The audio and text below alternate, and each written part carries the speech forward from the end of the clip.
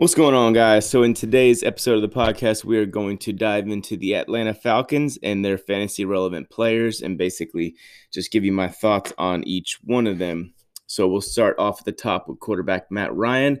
Ryan's being drafted right now as QB8 in the 7th and 8th rounds, right around that area. So I'll start with the good stuff with Matt Ryan in 2019. He threw for 300 plus yards in 11 of his 15 starts. So that's good, right? You can almost guarantee you're going to see in the at least close to upper 200s to 300 plus yards if he's your fantasy quarterback. The issue and the reason why he was only QB 10 on the season, if you don't count Stafford because he only played half the season. Matt was QB 10 last year, and the issue was really just touchdowns. And he also turned the ball over more than he normally would, but with an offensive line that's not very good, that should be better this year, at least a little bit better, just because of experience, if nothing else. But with an offensive line that's not very good last year, and then a defense that was giving up a lot of points and making you play from behind, you had a very non-existent run game in Atlanta in 2019, and that was part of the reason why Matt was really inconsistent as a fantasy player and as a real player.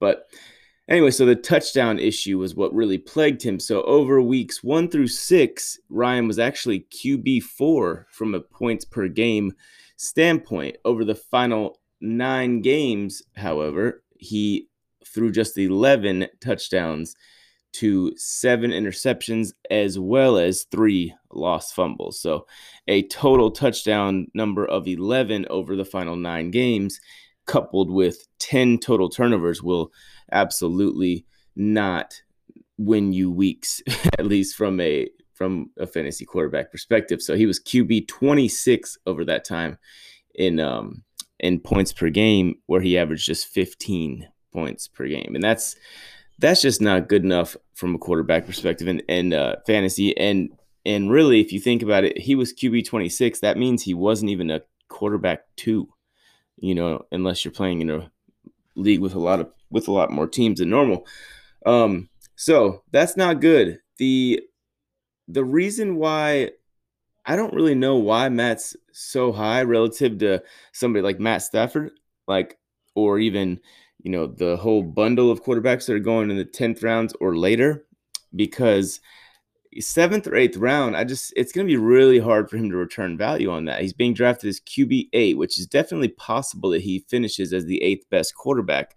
But when you're in the 8th round, you're looking at guys like J.K. Dobbins, Brandon Cooks, guys like that are available. And I just don't know what would make you think that taking Matt Ryan in that spot was a better value. And remember, I cannot stress this enough. I hope I sound like a broken record when it comes to this. It has to be best value available for every single pick. And I don't care if it's 8th round, and you're getting nervous because you don't have a quarterback. Don't do that, man. Know that you can stream quarterbacks. And I'm not kidding. I've won a lot of money in very competitive leagues streaming quarterbacks. I'm not afraid to do it. Especially because it's a lot harder to find reliable starters at the running back and wide receiver and even tight end positions typically in typical years than it is to find a quarterback that can put up 18 points. I just know I can do that. There's almost, if you look, if I had more time, I would look at all the quarterbacks every week that were on waivers in one of my leagues, just for an example. And I would look at how many of those quarterbacks on waivers that weren't even rostered scored 20 points, or at least 18 points in a week. And I bet you there's always a few guys, even if it's just not glamorous. I started in one of my leagues last year. I started Andy Dalton several games, and he had some clunkers, but he did return value on just a guy that I was just picking up and plugging in at the last second. When you're on a quarterback, when you are identifying who your quarterback will be, a good, not always, but a good measure that will be, is he going to win games, or is he more likely to lose? And a lot of times, I like quarterbacks that are losing games because they're just going to get those late garbage yards. Even if the majority of their yards come in the fourth quarter, it's like in touchdowns and stuff. Like, I'll take that. Fantasy football holds no prejudice to garbage time points. They count just exactly the same. So that's the other thing about Ryan. I think the Falcons will actually be a little bit better than people think this year. That defense was surprisingly good down the stretch, and Todd Gurley will improve the running game, and along with that offensive line that has gained experience, if nothing else. So I think that overall, Matt Ryan will be a more efficient quarterback and a better real life quarterback by real life standards, but or by real football standards. But I just don't think he's a guy that you're going to want to start in fantasy. Is he going to have those big weeks? Yes, he is. He's going to have 300-yard, 4-touchdown weeks for sure. But he's not going to be the guy that's just 300 yards and 2 or more touchdowns. He's not. He's just. It's very unlikely because I think they're going to run the ball more, and I think that they're going to be a more efficient offense in a lot of ways. So I don't think that equates to more fantasy points for Matt Ryan. All right, moving on to running back Todd Gurley. He's being drafted as RB14, and I believe his ADP has been creeping up there lately because he's going in a lot of mid to late third rounds to early fourth.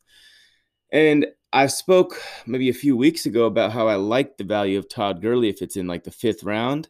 I'm all over that, maybe even late fourth, maybe, but I love him in the fifth round. But now I'm seeing that ADP creeping up, and a lot of that is probably because of the name value there. Todd Gurley, back-to-back years was probably the best running back in football, and the guy was scoring more touchdowns than anybody, and he was finishing as the number one overall fantasy player. But what we have to acknowledge is that Gurley, even though he did score, I believe, 14 touchdowns last year, he was not a very dynamic player. The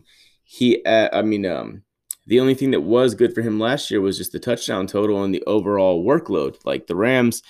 And that is worth mentioning because Gurley, the reason why everybody was kind of against drafting him last year, especially where he was going late first, second round, if I recall correctly, he was going as, the guy that you want basically as your RB1 or your second best player. That's where you were drafting him if you drafted him last year. The issue with that was he averaged under 4 yards per carry. So he averaged less than 4 yards per carry in 11 of his 15 games played. He caught 31 passes, but only averaged 6.7 yards per reception. And for the first 10 games, he averaged less than 6 yards per catch, less than 5.5 yards per catch at 5.4. So the encouraging news was, like I was just alluding to a second ago, everybody was worried about his health, but he actually started 15 games. He missed a random game in the middle of the season, but he did finish strong, at least from a touchdown and overall touches standpoint with the Rams, where from weeks 13 through 17, he averaged almost 20 touches a game at 19.6 for almost 81 yards a game and then 6 touchdowns. So that's the last 5 games, he's up in there 20 touch mark. So that's encouraging from just where he is medically, because if you're able to touch the ball, you're averaging 20 touches a game essentially over the last 4 or 5 games.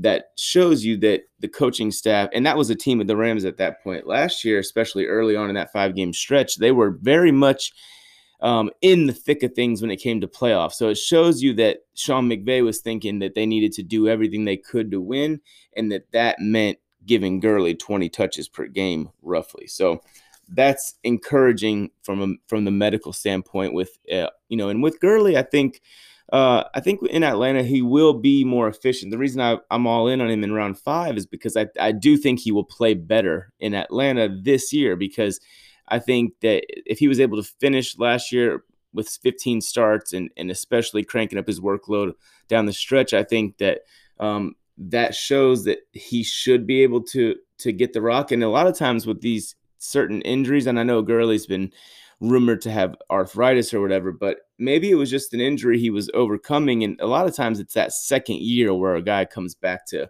who we're used to him being if he does make that kind of return to form. So he still has boom potential. The bust potential is there because of the injury, just the injury history and stuff. But I'll take him in the late fourth, definitely in the fifth round. If I get Todd Gurley in the fifth round, I'm so stoked because like anytime you can get a guy with that kind of upside in the fifth round, I mean, that's just huge. And then if you whiff and he's misses games or whatever, he misses considerable time in the season, the fifth round is where I can stomach that type of loss. So yeah, I like Gurley if it's that way. If his ADP keeps rising, I'm not touching him in the third, and most likely not in the fourth either. But if it's late fourth, depending on who's available, how my board looks, I would consider him there. All right, so this is a guy that I wasn't even going to talk about, but I'm actually sort of weirdly optimistic on Ito Smith. I know I most likely other people won't agree with me here, but I'm not going to tell you to even draft Ito because he's going undrafted right now. But he was stringing together some good games before he got hurt and missed the whole second half of the season last year. So first of all, he averaged 4.8 yards per carry, and he caught 11 of his 14 targets. But what really sticks out to me is the game against Houston where they were getting smashed and they had to pass a lot to catch up. He caught 6 balls in that game. So the true scat back ability of him is there. And if this is going to be an Atlanta team that's all about passing the ball again this year, and they don't, so there's 2 ways Ito has value in my opinion. One is, of course, if Gurley gets hurt. 2 is, there's 3 ways. 2 would be if he's just the scat back on a losing team and, they don't want to, Ito is going to see the bulk of the work there in the pass game, or at least he'll see his fair share. So he may have standalone flex value in that regard. And then the other way would be if they actually run the ball more, and which I think is very possible with this team. You never know with the Falcons because they seem to hate running the ball. But I think this year might finally trigger some Dan Quinn to be like, all right, maybe I need to make this really an emphasis, sort of like how we saw Mike Zimmer do the Vikings last year, where he just kind of was like, by any means necessary, we are running the damn ball. And that worked out very well for them because their passing attack became extremely consistent. Kirk Cousins actually had time to pass on occasion. So I think that Ito Smith could have standalone value in those ways. I think that if they run the ball more, he may just be a guy that gets 10 to 15 touches a game, and he's dynamic enough and a good enough receiver to make the most of those 10 to 15 touches, especially in full point PPR or even half PPR leagues. So I think that he's a guy that you just might want to, a lot of times with him, I don't necessarily think you're not going to want to draft him. I mean, if you draft Gurley, I guess, and you want to take him with your last pick or something, you could do that. But what I'm intrigued by is just watching him early in the season and just monitoring his targets, right? And just do yourself a favor and watch the condensed version of week 1 and just see how often he's on the field. Because a lot of times when you're actually watching a team play, you're watching the whole game and you're noticing who's on the field, especially when you, let's say you have Gurley, and you're like, damn, that Ito Smith is on the field a lot. Where's, put Gurley in. You start to get a little anxious there because you want your guy on the field. So if you watch that from the neutral standpoint, or just the standpoint of let me see how often Ito Smith is actually on the field, that sometimes is more indicative of raw snap count percentage and target percentage if you're just looking at box score. So I think do yourself a favor, if you have some time, bang out a 30-minute condensed version of the game on NFL Game Pass. Watch Ito, watch and just see how often he's on the field. So, all right. So I don't think you should, in conclusion here, I don't think you should draft him. If you do with your last pick, that's fine. But I think that you should keep an eye on his workload, his targets, and just his snap counts early, in weeks 1 and 2 and 3, stuff like that. And just if you see something where it looks like it's trending upward, and it could, then just roster him if you have the space. And if you're worried about your running back position. So that are my thoughts on Ito. Tight end position, we have Hayden Hurst. being drafted as tight end 12 in rounds 9 or 10. So Hurst has only 43 catches in his first 2 NFL seasons. As a first-round pick, that's obviously disappointing, but we have to look at the circumstances. So the Ravens drafted Mark Andrews in the same draft as Hurst, and I believe it was the 5th round.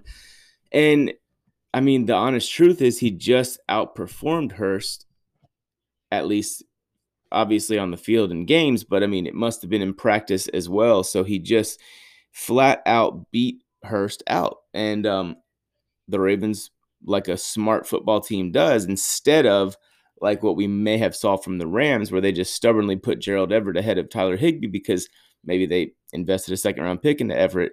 That's just a guess there. But the Ravens just said, hey, man, Mark Andrews is beating him out because he's a better football player. We're going to put him on the field. Like, we're going to throw the ball to Andrews because we think he's better. So they threw a lot more to Andrews. And, of course, we saw Andrews have a breakout 2019 season. So Hurst, only 43 catches in 2 years, but he did last year. He caught 76.9% of his targets.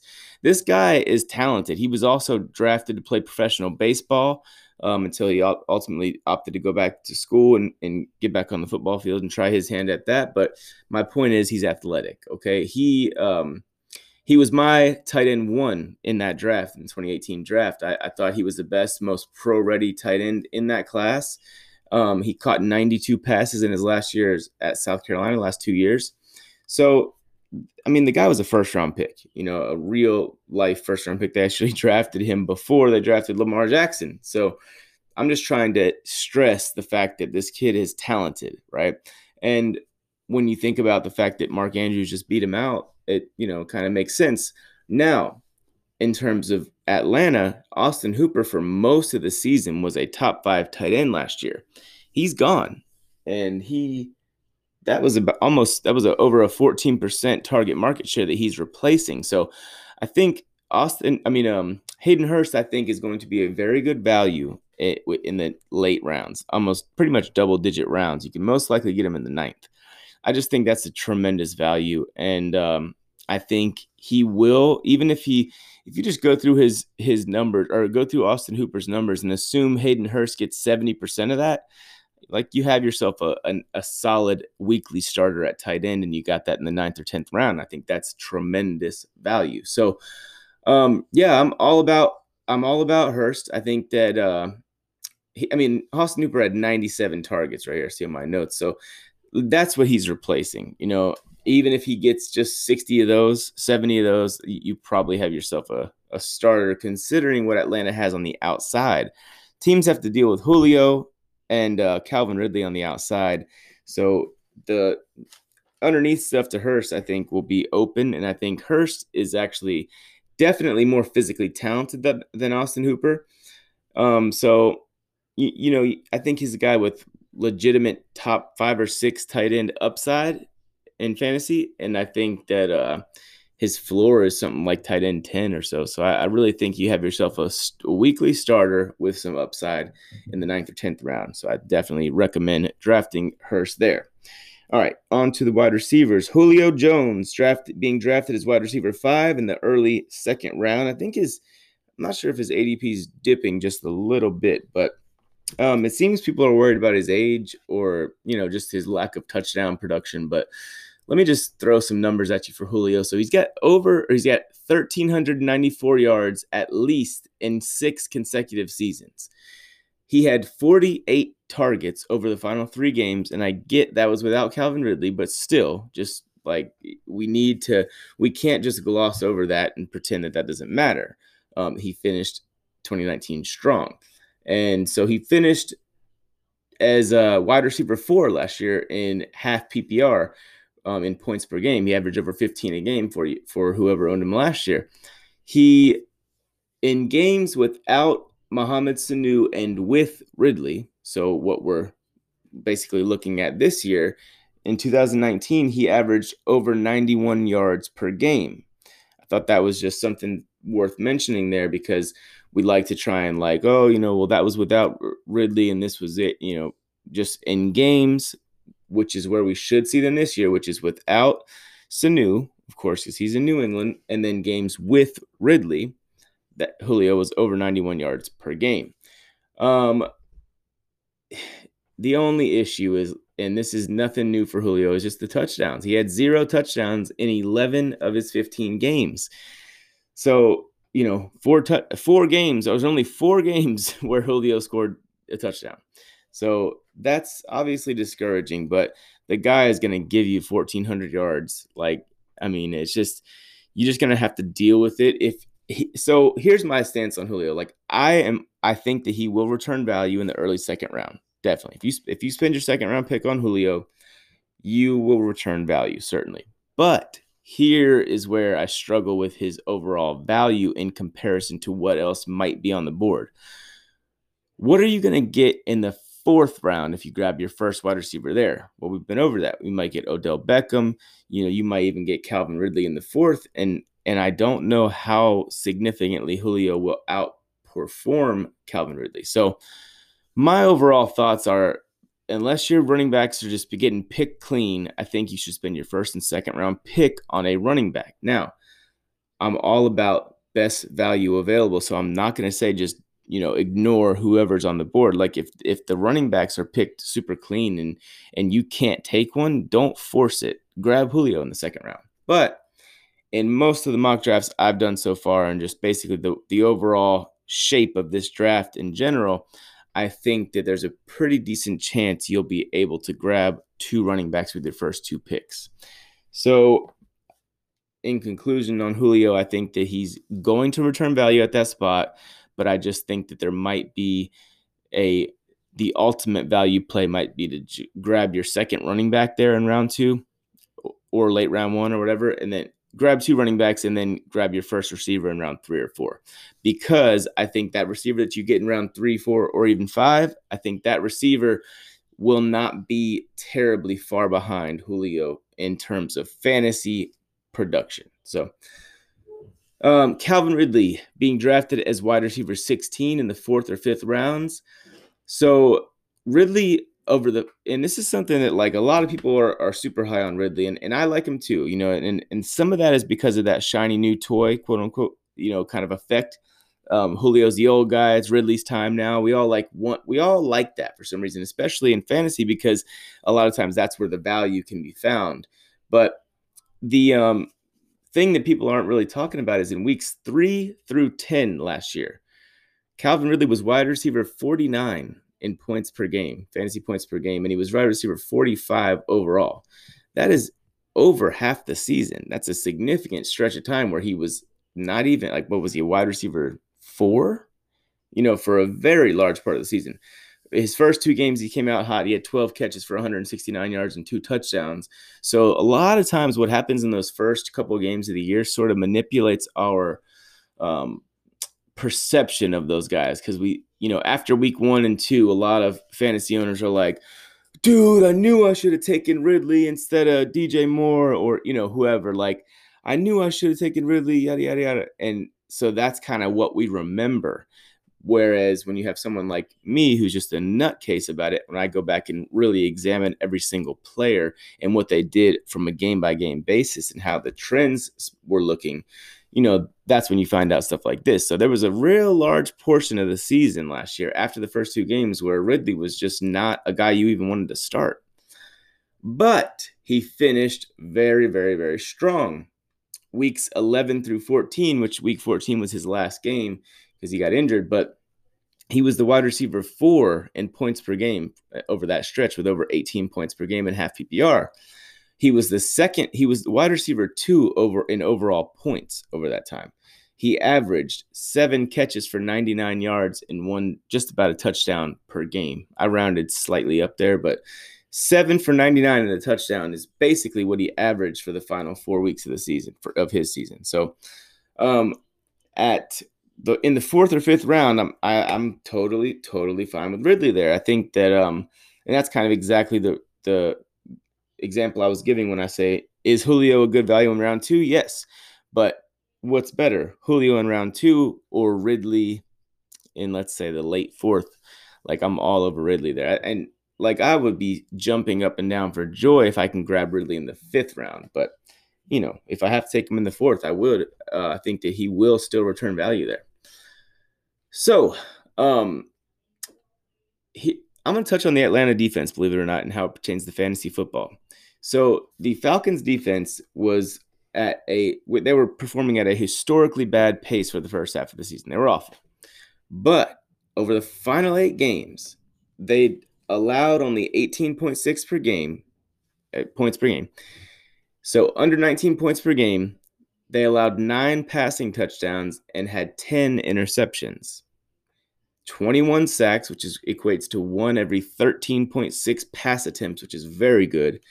And get this, they only allowed a 26% third down conversion rate. And that's over half a season, the most recent half a season we've seen this team play. I think if Matt Ryan doesn't turn the ball over as much this year, and they have something resembling a run game, I think this defense, you're definitely not going to need to draft them. But I think they're one that you can get and stream, and maybe even like if you see a 3 or 4 game stretch of where they have kind of some questionable opponents, like, grab them a week or 2 early if you have to, and just get ready to unleash them. And people are going to say, like, what are you doing? Atlanta's defense sucks, because that's the whole perception, but that's not the reality. Okay. The most recent half season stretch we've seen of this defense, and I don't care if they played Kyle Allen, I don't care. Like that, this is the NFL.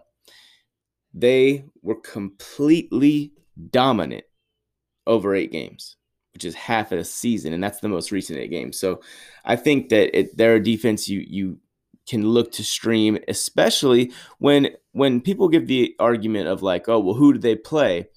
That's valid, right? But what are good defenses supposed to do against bad offenses?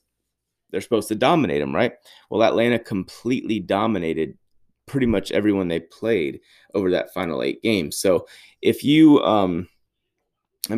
if you are looking for a defense to stream and you see that they have a juicy, not very good offenses coming up the next 3-4 weeks or whatever it is, I think they're definitely someone you should grab and stream them with confidence. Of course, we want to see how they're playing early on. If they're getting lit up like a Christmas tree again, then, obviously abort that mission. But I think they're going to be a pretty good unit for what it's worth. But again, don't draft them. Don't really draft any defense unless you get somebody really good really late. But don't draft them. Just keep an eye on them and look at their schedule. If they start playing okay in the beginning of the year against some good teams, just look at their schedule and figure out when you can pick them up to stream them for maybe a couple of games. All right, guys, that's going to do it for today's episode. If you want to argue with me, my DMs are always open on Twitter @FairShakeFB and on Instagram @FairShakeFootball. Thank you for listening, guys. All right.